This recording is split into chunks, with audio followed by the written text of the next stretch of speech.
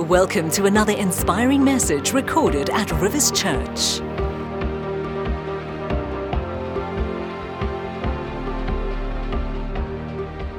Well, we're continuing in our series, Keeping Hope Alive, and I have such a burden to preach today. I've taught on this topic before, but I felt it's so of the Lord today to speak again. And in a moment, I'll give you the title. You know, we most often think of plane crashes as unsurvivable events. And it's interesting to discover that plane crashes don't necessarily mean the death of everyone. You kind of imagine from the movies and TV, you know, it's a fireball and no one escapes. But they actually did a survey recently, and I found it fascinating. 96% of all plane crashes were survivable. Apparently, the key to surviving a plane crash, strange as it may seem, is to have a plan of action. And in the same survey, they found that 40% of people who died in a plane crash could have survived if they had had a clear plan of action. You know, the same is true of catastrophic failure in our lives. If we know what to do, if we have a plan of action, we can keep hope alive, and a catastrophic failure need not be the end of us. And so today I want to speak to you and give you some keys on how to survive and keep hope alive when you have failed. Keeping hope alive when you have failed. Because all of us fail, but how we respond to it is extremely important. You know, just recently I felt the Lord speak to me so clearly about the condition of people's hearts when they'd gone through personal failure. It was easy to survive maybe things that happened that were out of their control, but when they failed, their response, like people in the Bible, was a negative one. Think of Judas. When Judas failed, Judas went out and became suicidal and then took his own life. The Apostle Peter, when he denied Jesus and failed in his personal life, he went backwards, went back to his old life, went back to fishing. And it's so important for us not to feel that we have failed and that we can't recover, but to keep hope alive. Maybe today you've failed in an area and you feel, man, I'll never recover from this. I can't move forward. I've lost hope. Maybe you've been married a few times and the current marriage you're in, you feel, gosh, it's not working out again. And so you feel a sense that it's hopeless. Maybe you've tried to give up excessive eating and you know, because we're in lockdown and you feel, man, I've tried. I'm just a failure. No, keep hope alive. Even when you fail personally. Maybe you're struggling with drink or with drugs, maybe an addiction, maybe a gambling addiction. There's so many areas in which we fail. Maybe it's pornography. Maybe it's another person that you keep thinking about. You can't get them out of your mind. There's so many areas of personal sin and personal failure, but we have to have the hope that we can get past them, get through them, and that we can have a plan of action with God's grace and with God's help, and we can keep hope alive because God never gives up on us. You know, there's always hope, no matter how many times you have failed. Dale Carnegie, the well-known author, said this. He said, most of the important things in the world have been accomplished by people who have kept on trying when there seemed to be no hope at all. That's what God calls us to do, to keep on trying, keep on serving Him, keep on trusting Him when there seems to be no hope at all. I read a humorous story recently about a jockey in England. His name is Robert Chocolate Thornton. And he's a jockey who's fallen off his horse more times than any other jockey in history, 367 times.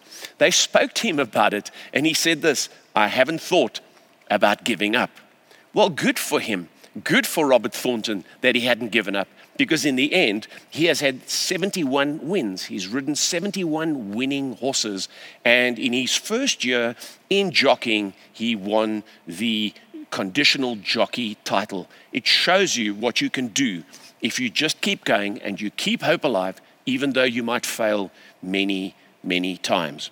Robert Jordan is a well-known author, and he said this, you don't drown by falling in the water, you drown by staying there. I want to encourage you today to come out of your failure and to revive your hope and to trust God that you can be restored today. And I'm going to give you 5 ways of keeping hope alive despite your failure. So let's look at the first thing we need to do, and it's a realization. Number 1, realize that we all fail, even God's greats. You know, you often look at great men of God and great Bible figures, and you can think, man, these awesome men and women, I wish I was like that. But we don't realize how many times they failed. We seem to ignore that. But God's greats, even in recent church history, God's greats have failed. Think of someone like Martin Luther. We imagine this great theological genius who challenged the Catholic Church. He had serious failings. And he talks about our failings. And I love what he says. He says the righteous man always resembles more a loser than a victor. For the Lord lets him be tested and assailed to his utmost limits, as gold is tested in a furnace. You see, today there is no doubt about it, that each one of us will let God down and will fail at some time.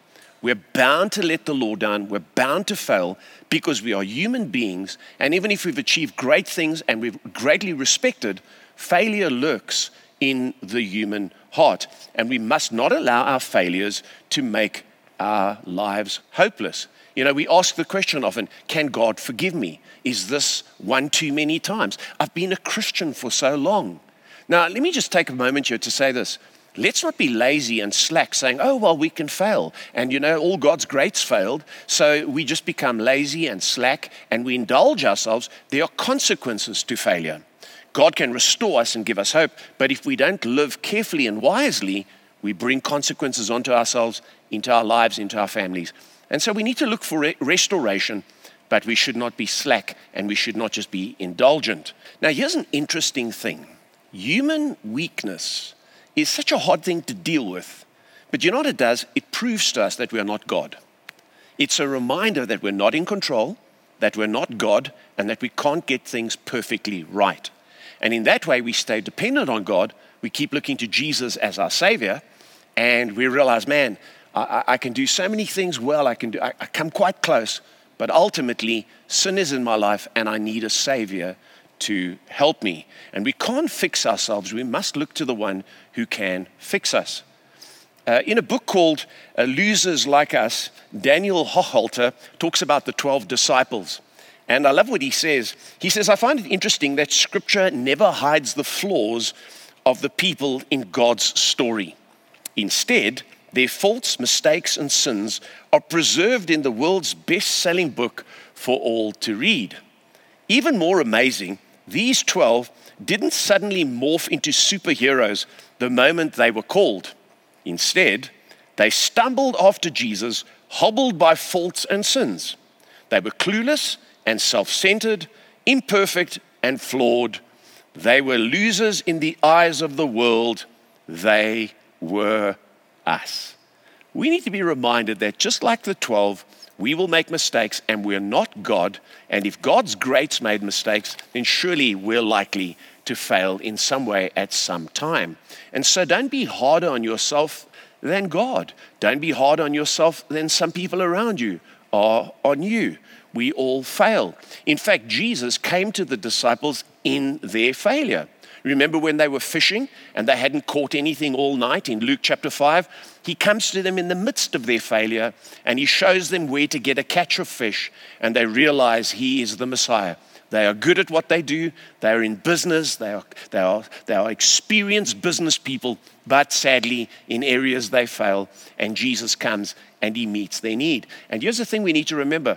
Don't doubt God's provision because you failed.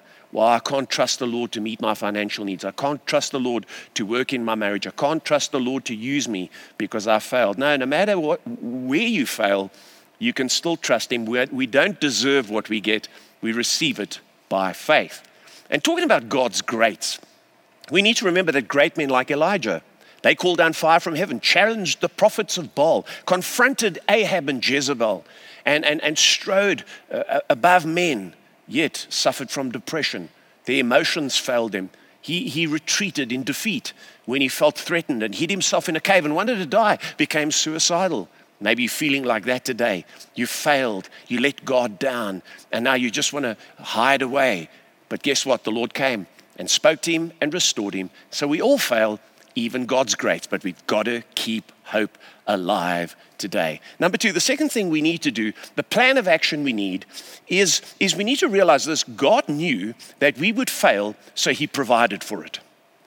Your and my failure is not a surprise to God. God knew that man would fail. In fact, right in the Garden of Eden, when Adam and Eve failed, God provided skins for them, he shed blood, and right there and then he promised a savior. In fact, the Lord knew that as we journey with him as his people, we are prone to failure.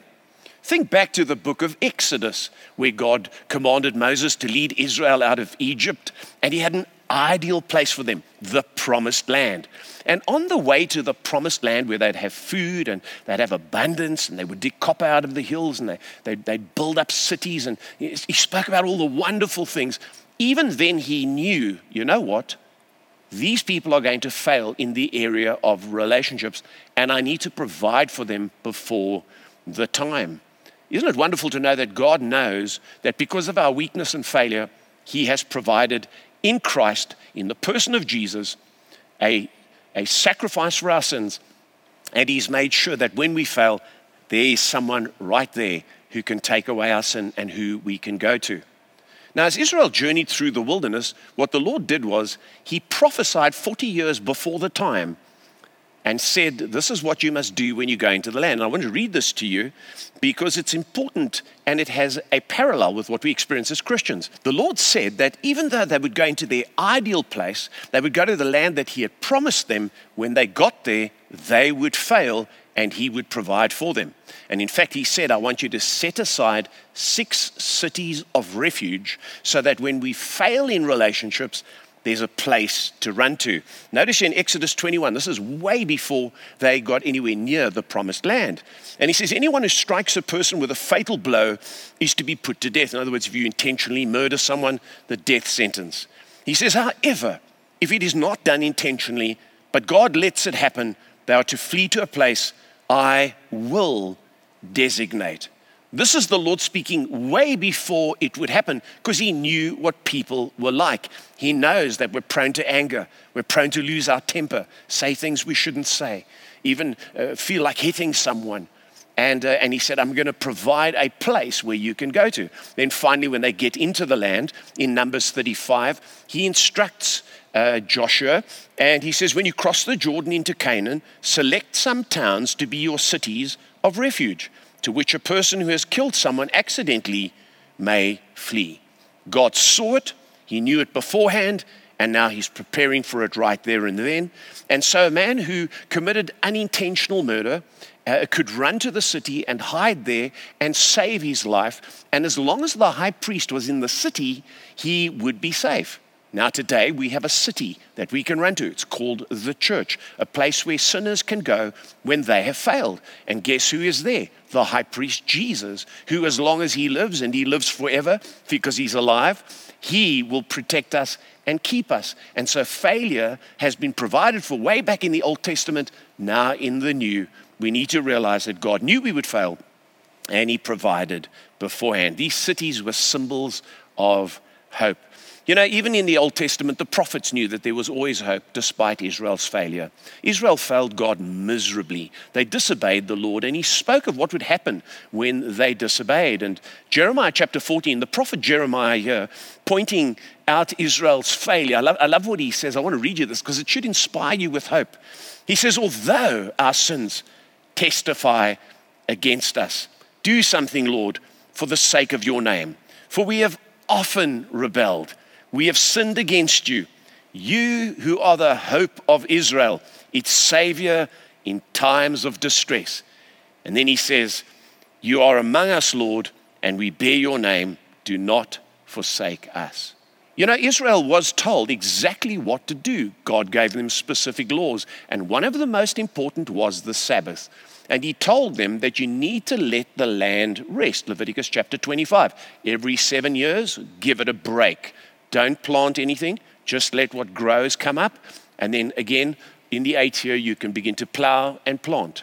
And he said, if you don't do that, then you will pay for it. In Leviticus chapter 26, he says, for every time you don't do it, there's going to be judgment. And finally, Israel carries on and just ignores the Sabbath. They know better than God. They keep planting and they keep harvesting. And finally, the Lord deals with their failure and he sends them into Babylon. And he sent them into Babylon because they had failed. Now, I want to read it to you because it's interesting. This is something often overlooked in Scripture, and often we treat a day of rest like it doesn't matter. But you do need to rest, because the less you rest, the more likely you are to fail in your health, in your relationships, because you're uptight, you're tense, you're not having a mental break, you're not having recreation. And here we read in 2 Chronicles 36, he took into exile in Babylon those who had escaped from the sword, and they became servants to him and his sons until the establishment of the kingdom of Persia, to fulfill the word of the Lord by the mouth of Jeremiah, notice this, until the land had enjoyed its Sabbaths. All the days that it lay desolate, it kept Sabbath to fulfill 70 years. So in other words, when you disobey God and you fail, there are consequences. And you can almost think, well, there we go. We're in captivity. And 70 years is a long time. But even though they were in captivity, there was still hope. And failure is never final with God. We can always recover from it, and God has provided for it in our lives. I love what it says in Ezra chapter 10, again, where the people turned to God and he brought them out of captivity. Even though they'd been there 70 long years, he brought them out and he started again. And it says under Ezra, while Ezra was praying, confessing, weeping, and throwing himself down before the house of God, a large crowd of Israelites, men, women, and children gathered around him. They too wept bitterly. They were sorry for their sin. And then Shechaniah, the son of Jehiel, one of the descendants of Elam, said to Ezra, we have been unfaithful to our God by marrying foreign women. So they didn't keep the Sabbaths. They married women that they shouldn't have married from the peoples around us. But in spite of this, there is still hope for Israel. If there was hope under the old covenant, even though they suffered and were punished for their sins, surely there is hope for us under the new covenant when we fail. And God has provided in Jesus Christ for us to come to him and to say, Lord, I failed, and for him to restore us. Number 3, the third thing to do and how to keep hope alive despite personal failure is don't cover up failure and try to fix it yourself. You know, we're so good at hiding our failures. What if people knew? And we think it's the right thing to do. But when you cover up failure, it leads to all sorts of personal problems in your life, all sorts of mental and health challenges. And it leads to disgrace ultimately when it comes out. Now, in the Bible, we read about King David and how this giant killer, this leader of men, this songwriter, this man of praise and worship, this king who was integrous, had a moment where he saw Bathsheba and he looked out and he desired her and he took her. She was the wife of one of his chief men, loyal, faithful, would have died for David, a man who sacrificed for the cause of the kingdom. But he took Bathsheba, she became pregnant, and then he tried to cover up his sin by putting Uriah in the front lines and having him die in a vulnerable place in battle. You see, we try and fix up our sin and we try and cover it up. And it led to all sorts of problems in David's life. The Psalms record that he ended up with health challenges. And he tried to fix it himself. But in the end, God said, no, you don't fix it yourself. You come to me and I will fix it. And I have provided a way for you to recover from failure. This is one of God's greats. And, you know, we've recently read that there's some great men over the last few years, serious figures in the Christian world that have failed. And what have they done? They tried to cover it up. And instead, it all came out. And just a reminder here, if God's greats way back failed, and God's greats today failed, what is the answer? It's not to try and fix it, and to struggle on your own, and to hide it away, but to bring it out before God, and to get help, and to seek those who can help you recover. And maybe today you're feeling ill. Maybe you've got ongoing challenges in your body. It could be because you have not faced the issue and now it's affecting you internally. It leads to depression. People become suicidal. You can have thoughts of hopelessness, self-doubt. There can be shame and guilt, and we can be embarrassed by it. But we need to come to the Lord and say, Lord, thank you that you've provided for it. You knew I would fail, so you've sent Jesus, and I come before you and I admit my sin. And you know, when we read in the scriptures that David came clean, when he stopped trying to cover it up and fix it himself, then God responded. And Psalm 32 and verse 5 he speaks here and he says, then I acknowledged my sin to you. In other words, I came to the place after Nathan spoke to me that I decided, okay, I'll come clean. And he says, I did not cover up my iniquity. I said, I will confess my transgressions to the Lord, and you forgave the guilt of my sin. In other words, he realizes here, I've made the decision, and he writes about it in the Psalms. Now, one of the Psalms where he actually comes to God and we get an inside view of his personal prayer, quite an intimate thing here, looking in on someone's quiet time, if you like. Psalm 51 is the prayer David prayed. And I want you to note this because maybe today at the end of this meeting, you need to pray this prayer instead of trying to cover it up and fix it yourself. You need to go to God and realize, I'm not going to hold on to this anymore. I'm going to come to you.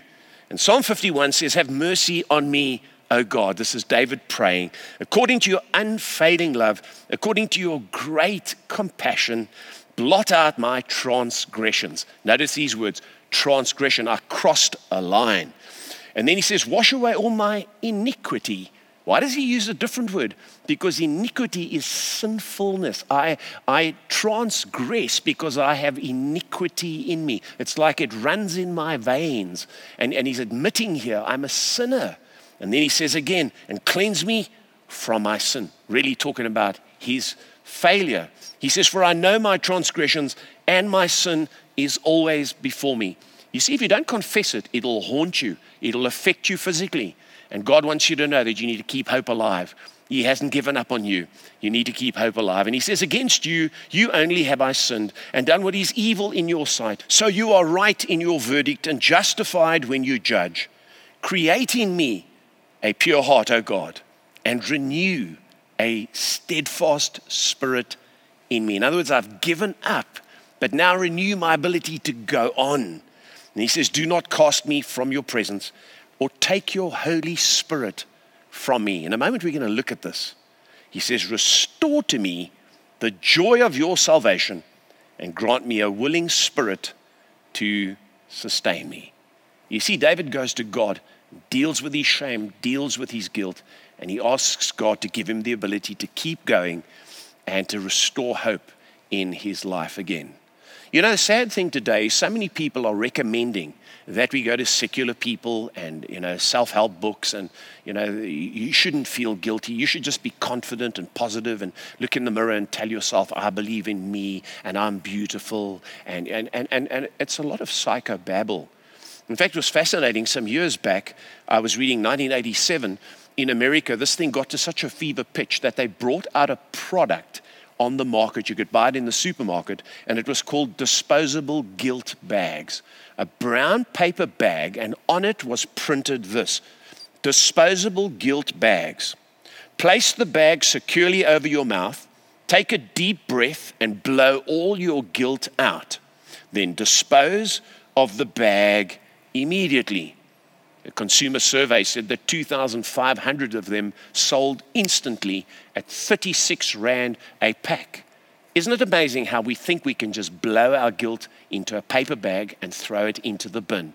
No, we can't. It haunts us, it affects us physically, and we have to go to God. And when we go to God, that's when true transformation takes place. You know, the world has got its systems, its paper bags.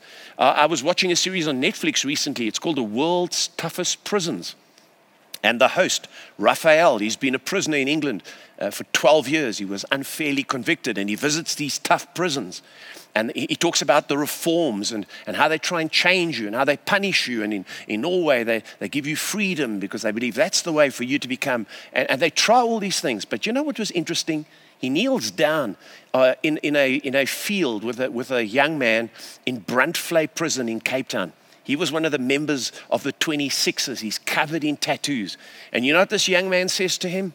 When I come out of here, my life's going to be different because I've accepted Jesus Christ into my life. And when I get out of here, I've heard that in the hospital, they can erase my tattoos and I'm going to have my 26 erased. You see, only Jesus Christ can do that. He then goes to another prison, and it's a very interesting and sometimes gory series, but he goes to Paraguay. And in Paraguay, he goes into the Esperanza prison. And there he meets a man who was a boxer, Richard Moray, and he's known as the Panther.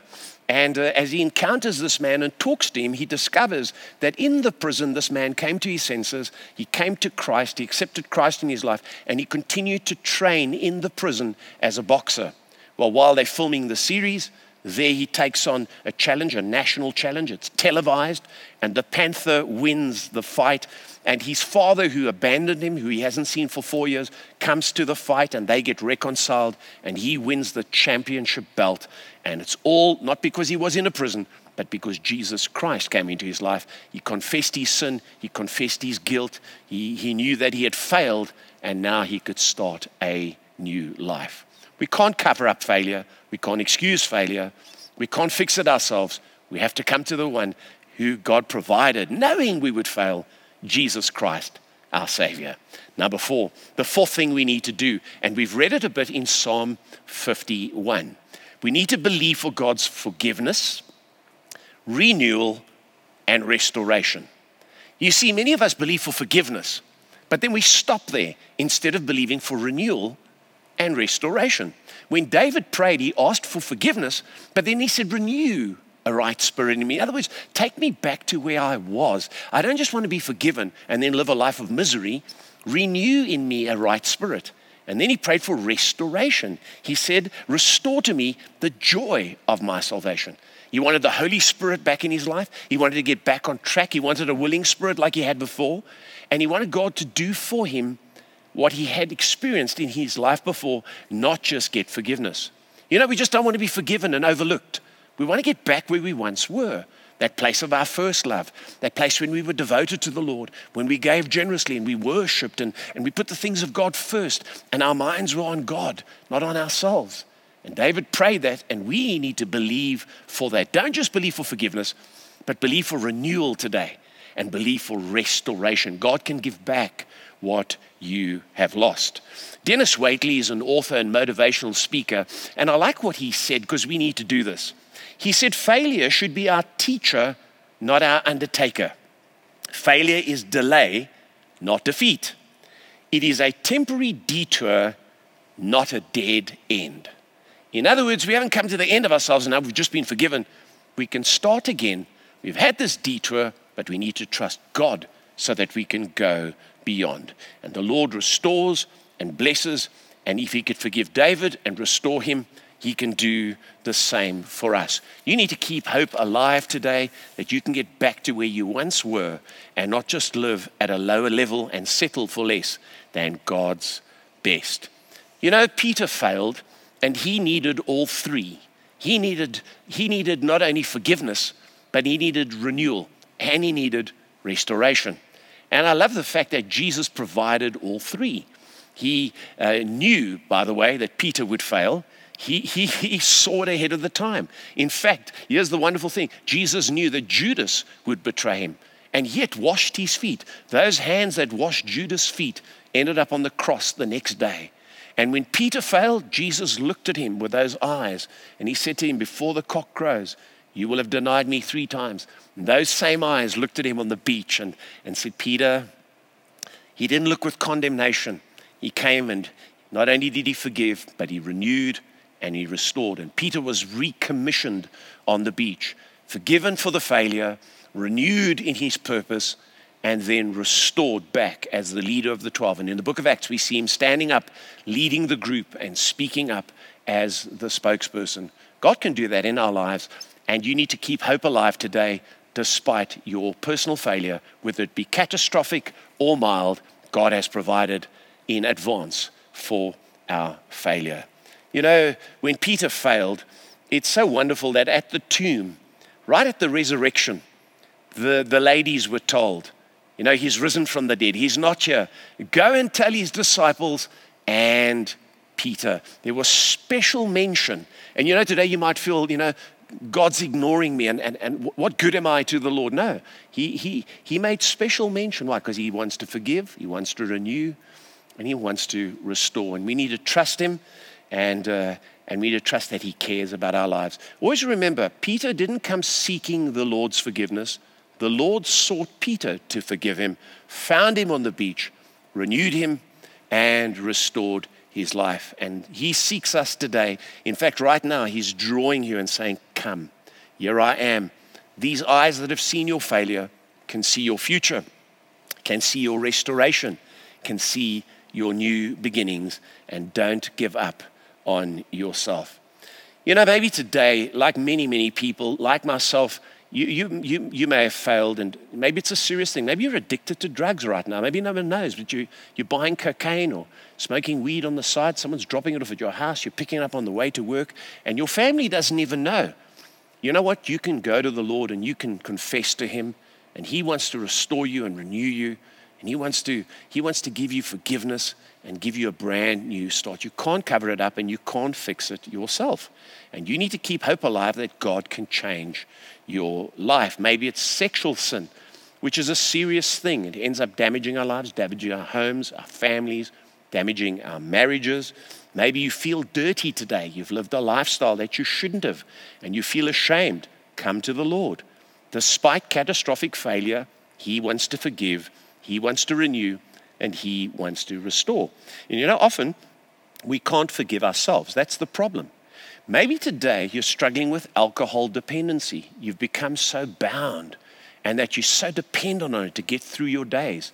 Come to Him. Say, Lord, I admit this. I'm not trying to cover it up or fix it myself. I'm not telling myself I don't have a problem.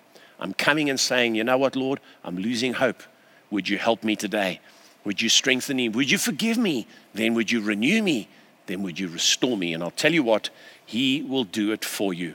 And can I just say this? I know what Christians do. They say, you know what, I can't go to God because I should know better. I've been a Christian for a long time. Well, Peter should have known better. He was the leader of the 12, and he'd been with Jesus for 3 years. But Jesus sought him out and still forgave him, renewed him, and restored him. So trust the Lord for that today. You know, your failure might be large, but it's not final. God has a plan for your life, and you have to keep hope alive. In Psalm 37 and verse 23, it's a great promise to us today. And I want you to take note of this psalm. In fact, memorize it if you failed miserably right now.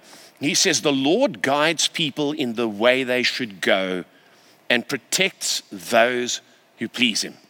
If they fall, they will not stay down because the Lord will help them up. So God guides us and protects us and shows us what we should do. But if we should fall, it doesn't say it's over. It says no, they will not stay down because the Lord will help them up. So you can see we are not God. That's why we fail. But we needn't stay down. We need to keep hope alive, and we need to come to the Lord and look to Him for forgiveness, renewal, and restoration. It's yours today. Keep hope alive. Number 5, and I'll get to this quickly. Remember that God is not finished with us yet. You know, it sounds so obvious, but God has not given up on us. He's not finished with us, and we can keep coming back to Him, and He will renew His purpose in our lives.